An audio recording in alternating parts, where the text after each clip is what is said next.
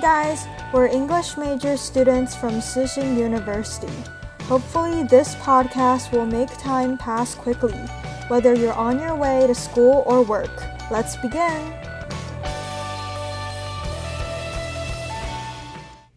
Hey Kiara, it's been a while since I last saw you. How have you been? I've been doing okay. I don't have as many classes this semester, so I don't come to the campus that often anymore. It's been hard for us to meet up recently, don't you think? Also, it's been getting colder and colder in Taipei. It's finally winter, but it's hard to get out of bed these days as well. I just want to hide under my blanket and hibernate. I totally agree with you. The weather is getting super cold these days. It's so comfortable snuggling in a pile of blankets. Every day I wake up and wish that I could go back to sleep. Too bad I'm a human with endless responsibilities and have to deal with reality every single day. I know, right? Sometimes I wish I could be a penguin. I can't believe they can survive in the South Pole, where it's -°C year-round. Penguins are just so cute without even trying. Their entire body is all fluffy, and they look adorable when they waddle from place to place. Talking about penguins, let me tell you something interesting that I learned the other day.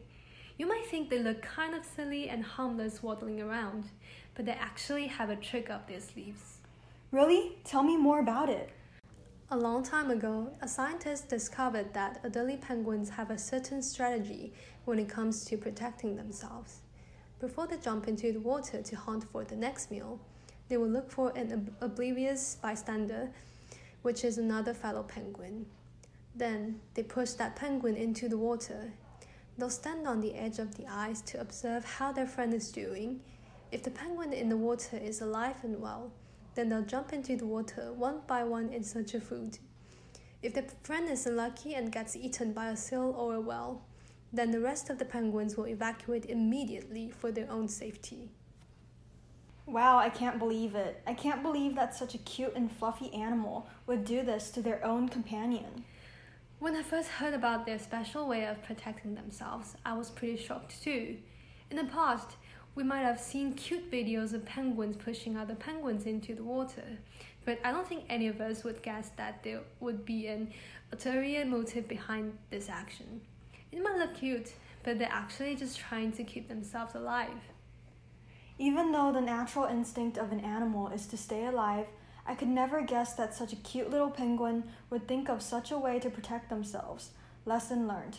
Don't judge a book by its cover. If you thought that penguins were just cute and cuddly creatures, think again. I can't agree with you more. At least we won't do this to each other, right? You're right. Even though we're human beings with endless responsibilities and have to deal with reality every single day, at least we don't have to worry about being killed by our own friends. Exactly. What we need to worry about is that we don't see each other that often anymore. We should definitely hang out soon. Yes, let's have dinner together next week.